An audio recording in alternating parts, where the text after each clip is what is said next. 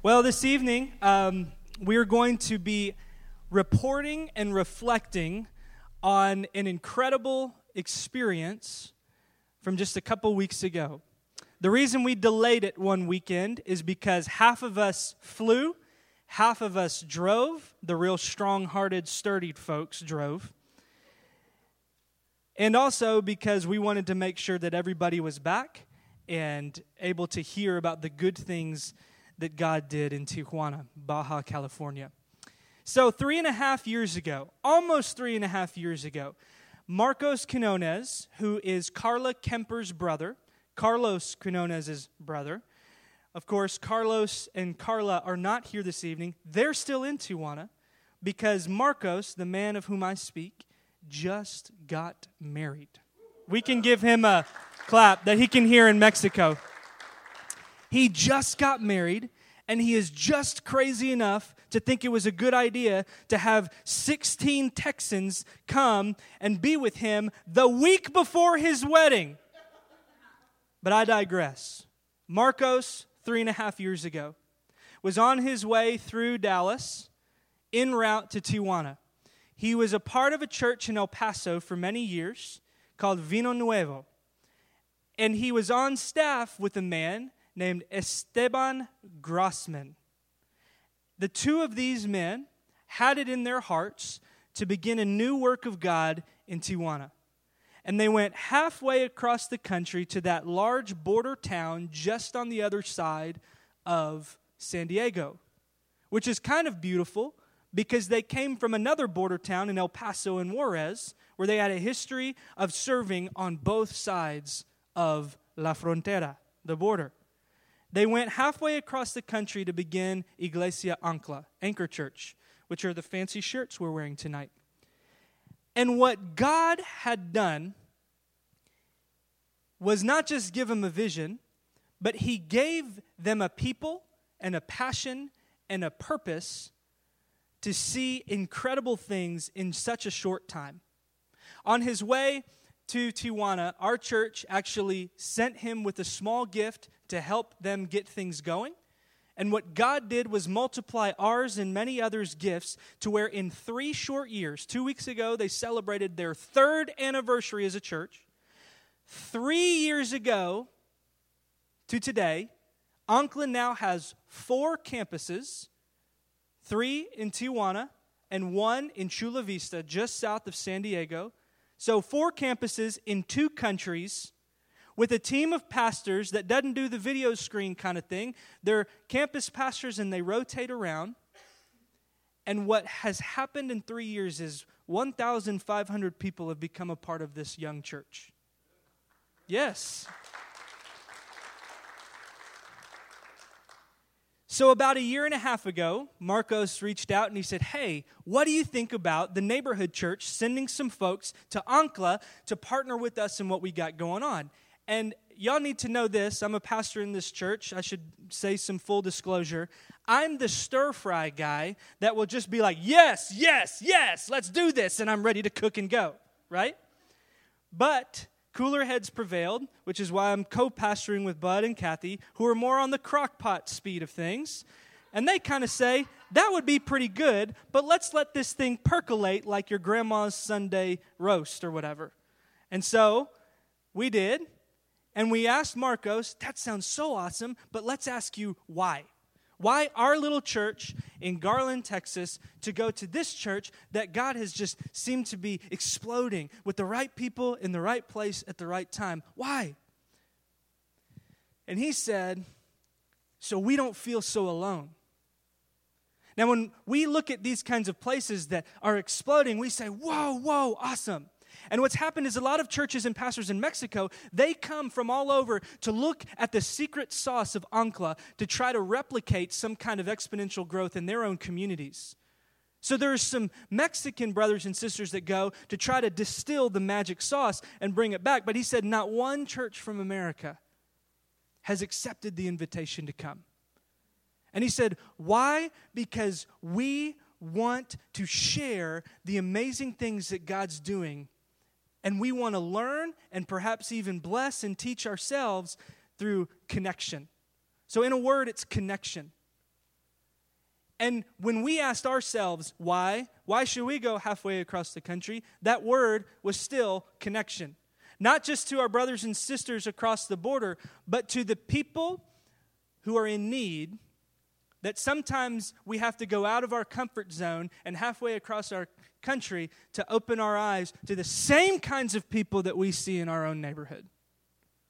Because we have a clothes closet in which we welcome a good many people with family just like the ones we saw deported and homeless and poor and broken in Mexico.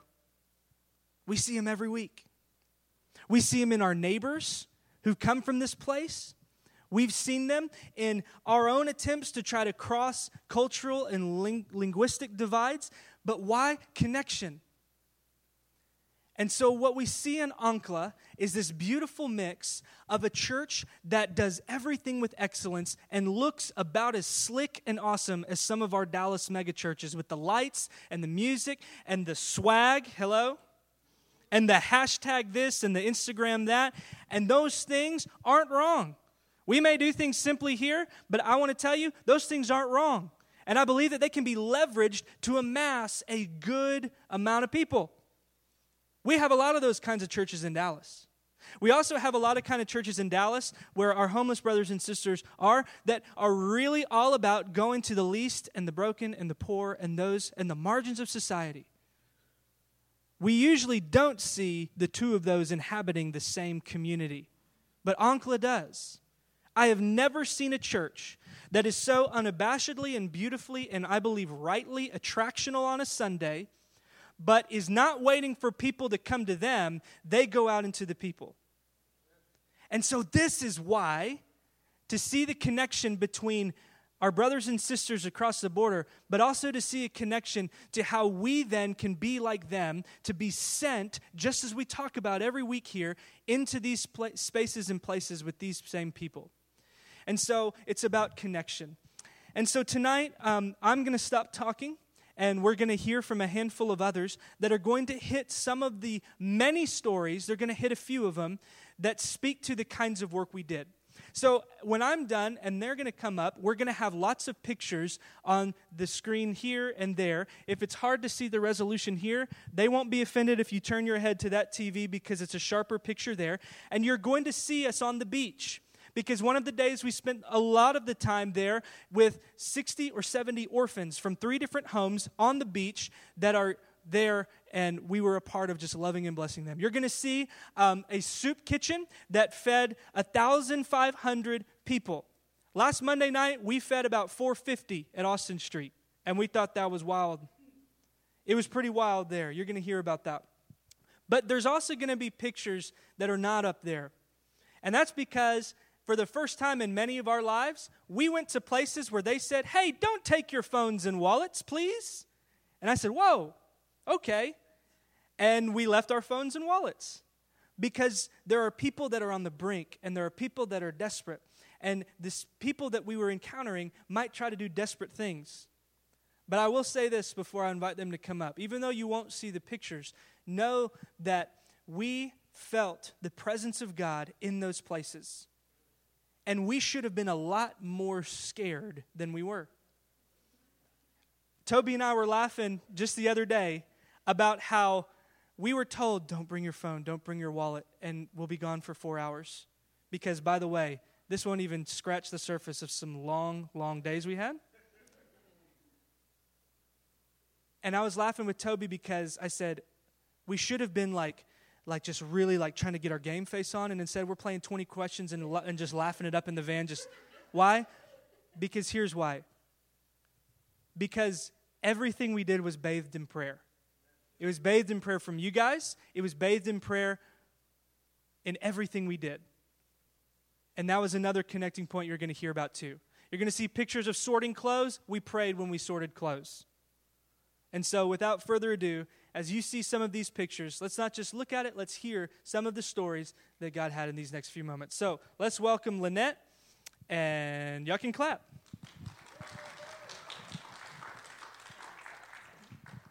Okay, hey. It's kind of weird being up here because I'm not Adam. Anyway, I'm going to talk to you about us serving at the hospital.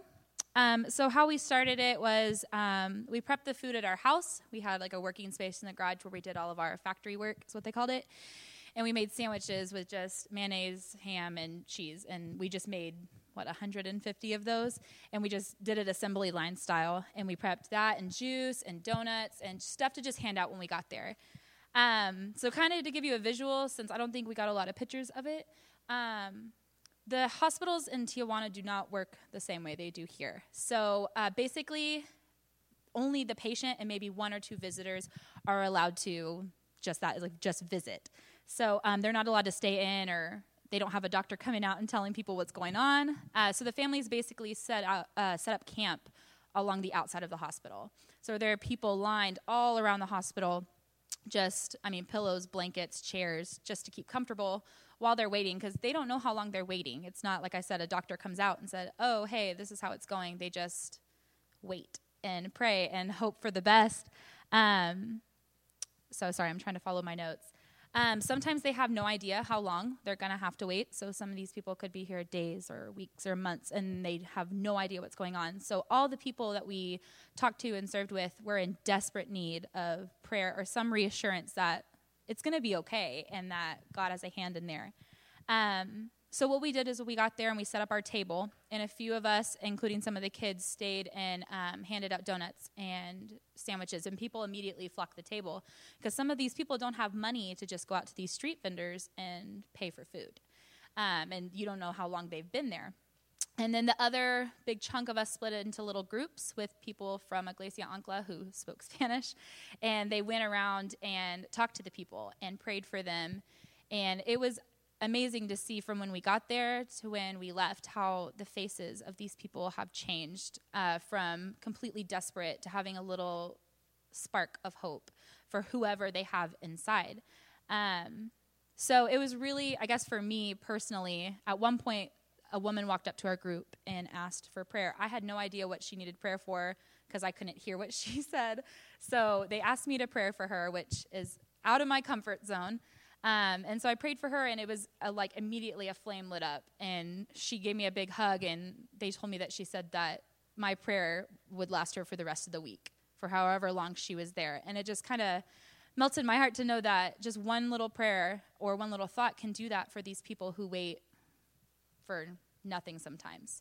So my big takeaways from this was something like Adam kind of mentioned, is the power of prayer is so real. Sometimes that's all you can do. You can't go inside and get an update and come back and tell these people oh, hey, your brother's doing fine or whatever. You just have to pray for them, and that's all you can do. And sometimes that's all they need. It made me thankful for our hospitals here, where you can actually go in and stay with your family member and see their progress and stuff. So that was a huge thing. God showed me that personally, pushing me outside of my comfort zone takes that comfort and puts into someone else. And that was a huge thing for me and something that I'm working to get over, so the trip was good for that.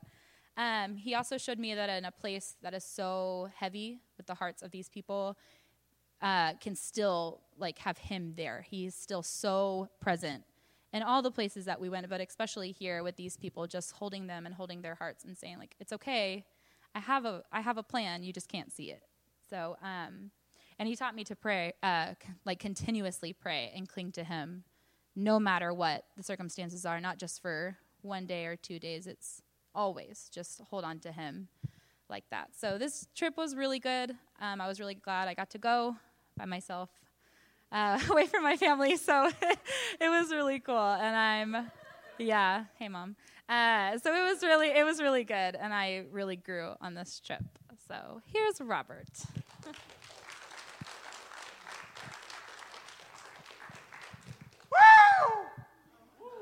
That's for Eric, my brother that drove us all week. He was the most energetic person. They kind of said he was Tijuana Bobby, so send my love to him. But I wanted to share a couple of things that really stuck out to me. One was the soup kitchen, and then the other was the shower truck. So first of all, the soup kitchen, a while ago, y'all saw the picture of Jesus, or the statue of Jesus. When you go in this soup kitchen, you open the doors, and that's the first thing you see, and it's right in your face, and it was really awesome. But I was thinking as we went in there, this soup kitchen was kind of probably about the size of the fellowship hall over there on the other side, or the what's it called? The Ark, yeah.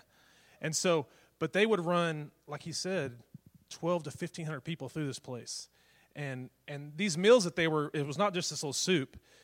What the people from Ankla told us was that this meal may be the only meal that they get all day. And so they had rice and beans and carne guisada, I think is the way it says, but and they would have bread and just all kinds of stuff just to fill these people up. And I was thinking, how awesome that is that this place, day in and day out, just feeds people. And we talk about in this church how, we ask these people, hey, come to Christ, listen to Jesus and do all this stuff, but they can't hear Jesus over their grumbling stomachs. And so that was really a blessing to see that. And while some people were doing that, some of us were in the back. And in the back, they have these 9 showers. And so you can imagine you have this big open area that has these tables and these chairs, and they're feeding people. And then I don't know how they worked out the logistics of this, but they would have these 7 guys sit in these chairs, and then these 3 girls would sit in these chairs, and they were provided with a towel and then some of our some soap and some hotel soap and stuff, and they would come in there, and then they would get to take turns in these showers. And so you think of these homeless people that don't have running water, that don't have a home, get to take a shower. And it was amazing to see them go into the shower kind of sad and downtrodden, and then come out and just kind of be just like, kind of like a puppy after you bathe them. They're just excited. Kind of, it just you see it brighten them up. And so some of us got to, organize the towels and stuff, and some of us got to hand out shirts to these guys. That was something that was really awesome too. Is when you came out, they would, me and Adam were there, and Toby, and we were all in this little closet, and we were grabbing these button-up shirts and just random stuff that people donate day in and day out. And so I was just really, really just amazed at how much they had to give every day. And they were giving socks to these people and razors and deodorant. It was really a blessing. And so the takeaway from that for me was, sometimes we're scared to go into neighborhoods, and sometimes we're scared to serve. And we think, man, what do I need to do? And it's easy. We just need to get out there, and we need to love people, and we need to give them shirts, and we need to give them food, and we need to, to do that. And so I thought that was, such an amazing blessing just to see in action. And so I thought that was really cool. And while I was down there, there's a guy named Felipe. It was a really cool dude. He's the Tijuana Bobby also. They said that he works with his hands a lot. And you saw the pictures of the shower truck up there. And so this dude, this was something I thought was really awesome about Ankla, is he actually said, hey, the amazing thing about this church is people dream, and they do. And I thought that was cool. There was no restrictions. So this was one of his brainchild thing was, hey, let's have this shower that can travel, that can bless people. And so while we were there, they were doing the carnival and stuff. And so while they were doing that, they asked me to go and help him. And so we helped figure out some problems that they were having to overcome. And so me and him were bouncing these ideas off each other. And man, it was really awesome because I was like, this guy had this thought, hey, let's make a shower that we can drive around and bless people with. And how easily we take for granted fresh water and soap and things that a lot of people don't have. So for me, that was a eye-opener. And what that took away from me, what I'm kind of bringing back to here is, I don't know what our future brings. I got a lot of ideas by seeing how talented that guy was building these showers and stuff. And so, maybe we'll have a shower trailer one day to take somewhere in downtown Dallas or something. So something we'd be praying about, but that was kind of what was on my heart. So thank you.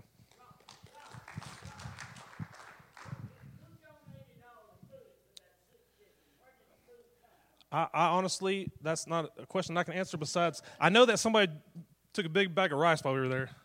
So I'm glad you asked that, Grandpa. And as Jason and Becky come up, we actually accidentally had more money donated because a couple of our members that were intending to go couldn't go. And they said, hey, can we give you that money back? And we said, no, it's y'all's. Spend it how you want to spend it. So our extra money that the neighborhood church gave actually purchased a week's supply of rice and beans for that soup kitchen. So thank you, church. That's what we do with your money. Sorry, but not sorry. Yes, Mark.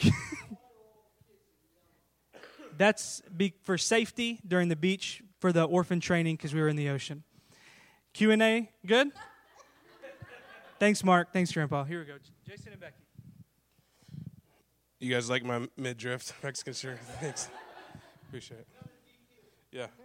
So the day that or the time that stuck out to me most was when we visit Zona Norte, the North Zone, which is the poorest and most violent area of the city.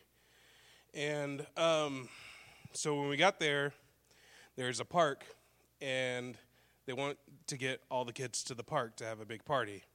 And to do that, we basically created this makeshift parade to go through the streets with, like, balloons were waving and being all crazy and stuff. And then they would go up to houses and ask the people to, like, take their kids to this party. And it's not, like, strange. They do it all the time, so it's not like this weird thing, but it probably was at first.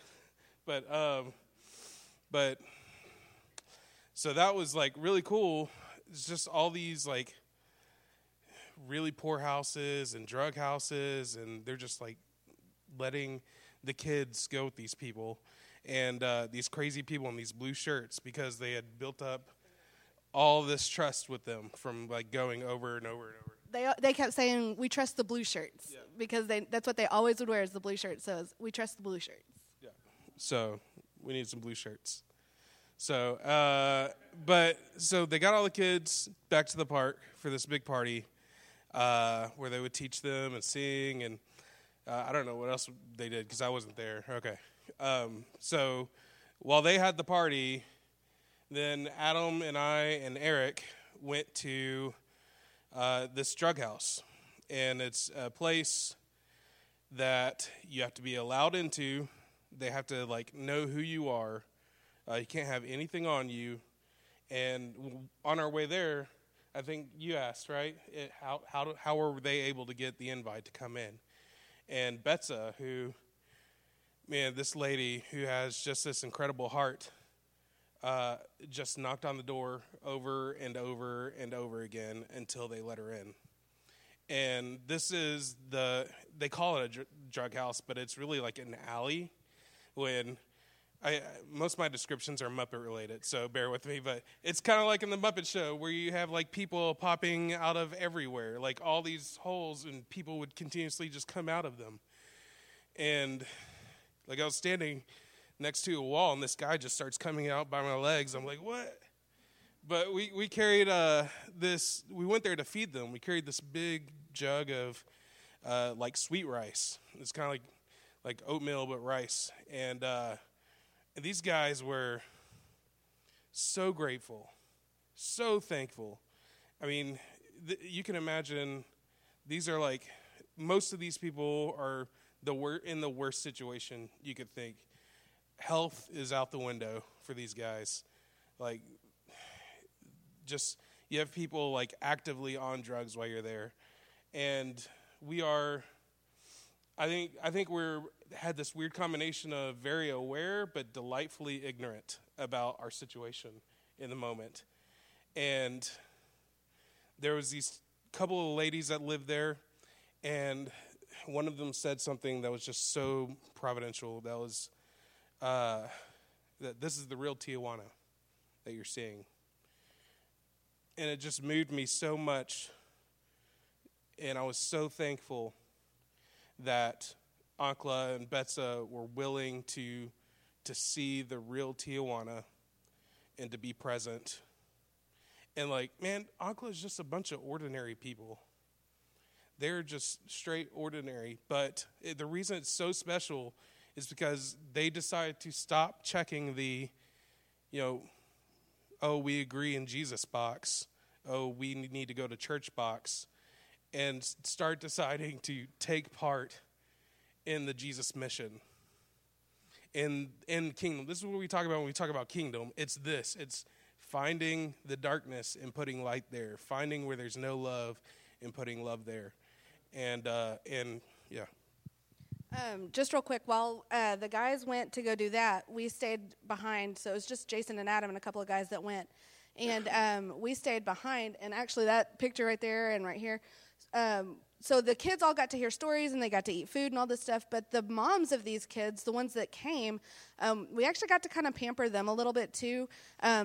Carla's mom did a Bible study for them, and so they actually got to hear Jesus to them. And then we also got to paint their nails and give their hand massages and things. And it was a really neat time of actual interaction and connection with these people who don't get to have that with a lot of people who actually care about them. These are the wives and mothers of drug dealers and all of these other things, and prostitution and all these different things that don't really get to have that physical connection with people in a way that's good for them, in a healthy way. So it was really neat for us to get to give that to them and to be that for them.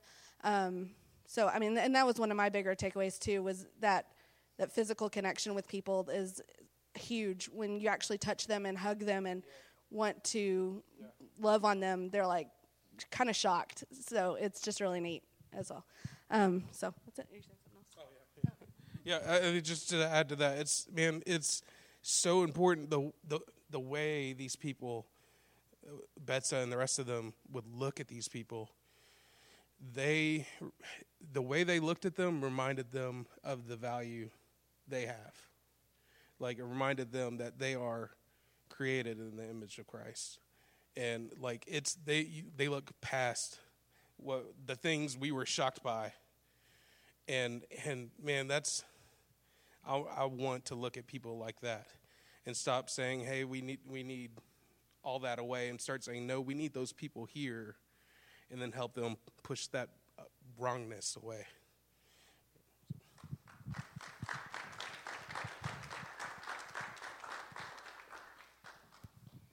All right. What I'm going to talk about, we have 0 pictures of, because this was one of the things where they're like, only carry your ID. And so it was the night after we did what Becky and Jason just talked about. We went back to a similar part of town, and the poorest part of town that even their members of their church kind of are scared to go to. Like I said, these are ordinary people. You heard that before. They struggle. They have the same fears we have. We just didn't really know any better. So, and God was great. We prayed that we wouldn't have fear stop us, and He didn't. And so we go out. We didn't even wear, if we went to Zona Roja, which is like the prostitution red light district, we didn't even wear these blue shirts because it would have caused too much attention to us, and we really didn't want to get attention from anybody besides people we were talking to. So that was one of the rules. Betsa, you heard her name before. She kind of just gave us a lot of rules, and like you have 20 seconds to talk to a prostitute. And by the way, these prostitutes, and not our whole group didn't do this. Some of them stayed behind and gave clothes and soup and whatnot to some homeless people and migrantes, people who had been deported or who were migrants. And so it was only a few of us that really went into the red light district. And every 10 feet, there would be another, they called them las muchachas, the prostitutes. Some of these girls, Hannah Vaughn's age. It was really sad. And sorry to call you out like that, Hannah, but I just really want everybody to kind of get it, understand what's kind of at stake there. They have different laws than we do, but underage prostitution is against the law there, but it is not enforced in any way. They told us, you have 20 seconds because right along the road there is probably their pimp, and if you get too much in their business, you're gonna have a problem with their pimp because or with the girl themselves because you're getting in the way of them making money. There was a lot of no touching, don't look them in the eye, don't get right in front of them, stand beside them. They knew what they were doing because they had already been doing this for a while. Betsa had been doing this long before Ancla was even a church. Just because it was on her heart, because this was, in her mind, like the darkest place in Tijuana, and I get that. Although I will tell you, I did feel the presence of God there. just like shining bright. It's kind of like when you're in a really dark room and there's just this one little light, like from some, like a night light or something. It just brightens up the whole room. That's how I felt when I was there. This was kind of common amongst all the activities we did. Before we actually did anything, they kind of told you what the deal was. We had prepped everything. We had prepped all of these little kits. We had donuts because a lot of these girls might not have eaten at all. They might have had to earn so much money that night before their pimp would give them money to eat, or they might have had to earn the money, then go to a street vendor to even eat that day. But we go and we pray. We walked along the streets. We looked at different people. We noticed our surroundings, and we prayed for courage for us. That the Las Muchachas, the girls' hearts would be open. And I think that's something we just don't do enough of. So here, I feel like we're a church that does pray a lot, but you can't pray too much. And I feel like that's kind of what the group got experience in when we were there. They just were like, should we pray? Shouldn't we pray? Well, then you prayed. And maybe you pray in English and in Spanish, or different people pray, or you pray for different things. And so I was really nervous not about talking to y'all about this, but that I want to tell you everything. So I'm sorry if I'm speaking over my time. But there were definitely hundreds of girls out there. We didn't talk to every one of them. Some of them didn't want to talk to us at all. So you'd kind of just go along just to give you an idea, and you'd be like, hola, ¿cómo estás? And then you'd kind of strike up a conversation, and so, most of the girls, you'd want to give them a donut, and they'd go, I can't take that. What do you want from me? How much is it? They're not really used to, even with Uncle going out there, there's such a high turnover of these girls. There's new girls all the time that they just don't know what you want. Prostitution in and of itself is kind of like, we all get it. We all get how sad it is. But the woman that I was kind of paired with, the Spanish-speaking woman, Elisa, she was talking to me, and Betsa was talking to me about many of these girls are underage. Many of them are sex trafficked for a long time. They are there against their will. They have children somewhere else. They seem free right now on the street, but they cannot just leave because somebody else is watching their child. So they have to do what they have to do for that night. And we're talking maybe 20 customers a night, they said, some depending. So I don't want to get too graphic here, but I do want y'all to get how intense this was, because it did really change a lot of us, even the people who didn't go. This was the last main activity we did, and it really kind of punched us in the gut afterwards. I think God was faithful to kind of save that punch in the gut until we were done with the actual going out. But that stuff is going on here too. We just don't see it. They asked us, they're like, do y'all have this? We go, we have it behind closed doors. On the beach that y'all did see, there were children there that were rescued from sex trafficking. Out on the street in Zona Roja, those people hadn't been rescued yet. Part of what Uncle wanted to do is to, if anybody could be rescued, rescue them, but it's a very tricky situation. Their hands are tied, basically. They can't do a whole lot there. Just not for fear of anything, but because someone will come stop you before you even leave. But they do ask them if they're okay. We gave them soap. We gave them donuts, like I said. And we did pray with a few people. I know Lynette's group got to pray with people. You kind of had to ask them if this is okay. Some of the women, while you were talking with them, were constantly looking up, looking around, and particularly at one person, and they would be like, oh, that's probably her pimp, because she's like really nervous for our safety. But some women were quite open. And Elisa, who was with me, and by the way, God was so gracious with us speaking Spanish. We all spoke so much more Spanish than we thought we should have been able to speak, which was pretty awesome, even for coming back here. But with something like that, it's pretty hard. 20 seconds, you're not really able. I can't use my broken Spanish on this woman. So that's why we all had a Spanish speaker with us. But I could understand what she was saying. And Elisa was just telling these women, you're worth everything. God loves you so much, and he just wants your heart, and I hope you know that you're loved. I mean, that's about all you can say. And for some of the women, just it was so unexpected.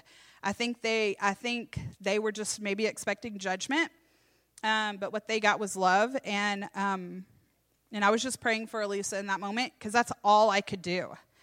I had a donate in my hand. Here you go. By the way, just to give you a little bit more background, the way we were paired up was one of us and a Spanish-speaking ANCLA member who also spoke English to kind of help tell us what the deal was. And then one of our guys trailed behind us about 10 feet. And so Jason, where's Jason at? There you are. He was my backup guy, and so good job. That's what we're talking about. That's how serious it was. Just to back up again, just to kind of put it all in perspective. That morning, I had held a little girl's hand. Her name was Leah, and she was the cutest kid. Y'all know, she was so cute. She was kind of like little Toby because she was just complete space cadet and just like in her own world. But I grabbed her hand, and we walked in that parade of balloons back to do the little VBS. And, her future is pretty bleak. Her future with no intervention could be in Zona Roja. Probably will be. We weren't that far away. Her mother, I did get to meet her mother, likely Zona Roja. That's just so sad to me. So I think, it's almost hopeless, except that it's not, because God has placed these people there. And even with all the bad stuff that was going on, there were a lot of things we could do. I couldn't go take a 14-year-old prostitute home with me, all right, even if she wanted to go home with me. I couldn't do that. But we could show those little girls and boys affection and show them how to appropriately have male-female communication amongst each other. We could paint those women's fingernails, give them a massage, give them treatment that I pay a lot of money for. But it was such an honor to do that to someone for free who maybe has never had someone show her that kind of honor. Those are the things we could do. We had so much freedom with that, and we had no freedom in Zona Roja. It was very frustrating. But my biggest takeaway here is now us here, we have so much freedom. We don't have these kinds of restrictions. We have all this time in the world. When you go to the Rock, and now I'm kind of preaching for just a couple of minutes, but when you go to the Rock and you're meeting with someone, there's not a 20-second time limit. There's not some pimp waiting to beat you up if you are talking to this person for too long. There's nothing stopping you from really sharing your heart with someone who seems to be wanting that. And you don't know they want it until you put it out there. I think that's one thing we all took away, was that sometimes it's good to sit back and let people come to you. But sometimes you just have to go out there and get uncomfortable and awkward and just do it. And so for me, the whole physical touch thing, I'm not a real touchy-feely person. So that was really kind of outside my comfort zone to do that, to give those manicures and just hold people's hands and touch them while I was praying for them, a person I'd never met before, like in other times, not in Zona Roja. But, why wouldn't I do that when I can? And so, just so that you kind of know more about what we did after that night, because after we walked from Zona Roja back to meet up with the people who had been serving the homeless, we were all just kind of stunned. I think it was starting to set in. Both groups saw a lot of things that maybe they'd never seen before. And Betsa took us in the van and had us drive through Zona Roja and look at the girls, pray. She talked about how 2 prostitutes were actually part of their church now. And that's huge. Yeah, we should celebrate that. And there's really no way to quantify how many other prostitutes' lives were changed. And it's not necessarily about knowing that, but about they're just going to keep showing up. I have no doubt in my mind that Betsa and some other people, they're just going to keep showing up out there because nobody else is going to do it. Nobody else is going to do that. So they did it. And so I still have a lot to think about here. But one of the things she said is that there's so little they can do there. So they just keep showing up and doing what they can, and then it makes them really show up to the things where they can do, like I said, with the freedom.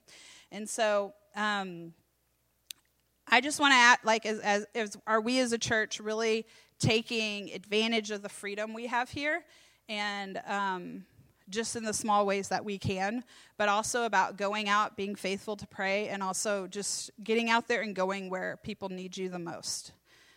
So with that, I'll hand it off to Adam. Thank you, Toby. Thank you, Becky and Jason. Thank you, Lynette. Thank you, Robert. Thank you, Matt. Thank you, Tracy. Thank you for others who went but were unable to be here this evening. As we draw to a close, is there something that you heard that inspired you? Is there some invitation you had in your own life of prayer, your own life to move toward those spaces that are outside of your comfort zone? This isn't just about an awesome thing 2 weeks ago. It's what God can use moving forward. 2 days, 2 weeks, 2 months, 2 years from now. God loves to use our experiences, not to waste them, but to feed forward and into others to affect change right here in our real everyday lives with real everyday people. So, as we draw down to a close and we finish our service as we do every week at the table, I want to draw attention to this shirt. Some of you might have pulled out Google Translate, but effectively this shirt says, "To serve is who we are." And Ancla's mission statement is to love God, love all, to serve God, and serve all. So before we come to the table, we remember that the last moments Jesus spent with his disciples, the King of the world, who was about to be crucified, knelt down, took off his outer robe, wrapped a towel around his waist, and knelt down to do the job of a slave, of a servant. And if you've known the story, you knew that one of the disciples, Peter, freaked out. And he said, "No way, get away from my stinky feet. Jesus, what are you doing down there?" And Jesus said, "Unless you let me wash your feet, you're not really getting what we're after."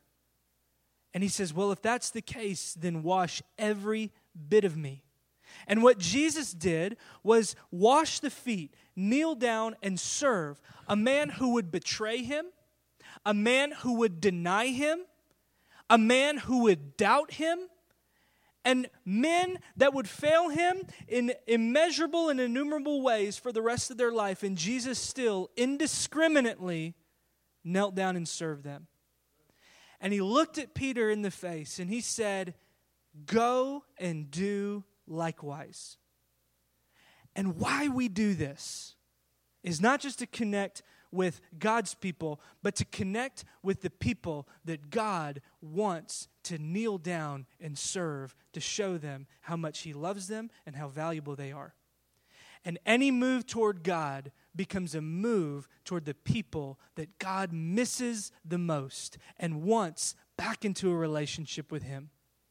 And so we come to the table as those who come just like the people we encountered with need. So I'd like to ask Matt and Tracy to come down and prepare the bread and to prepare the juice. And we remember that moments after Jesus washed their feet, he broke the bread and he said, "This is my body that was broken for you." It was broken for a broken world. And then he lifted up the cup and he said, "This is a cup of a new covenant, that because of my blood, all people can come into relationship with God. They can be forgiven and welcomed into his loving embrace." And so we at the Neighborhood Church do this every week. And as Jason, my brother, reminded us a couple months ago, it's a meal that doesn't just happen in this moment, it happens outside of time. It's a meal that doesn't just happen with these people, it happens with all God's people. All God's people that were, all God's people that are, and all God's people that will be. So we invite you tonight to a meal outside of time with our brothers and sisters in Ancla, with our brothers and sisters on the streets of Tijuana or Dallas. And we invite you to come.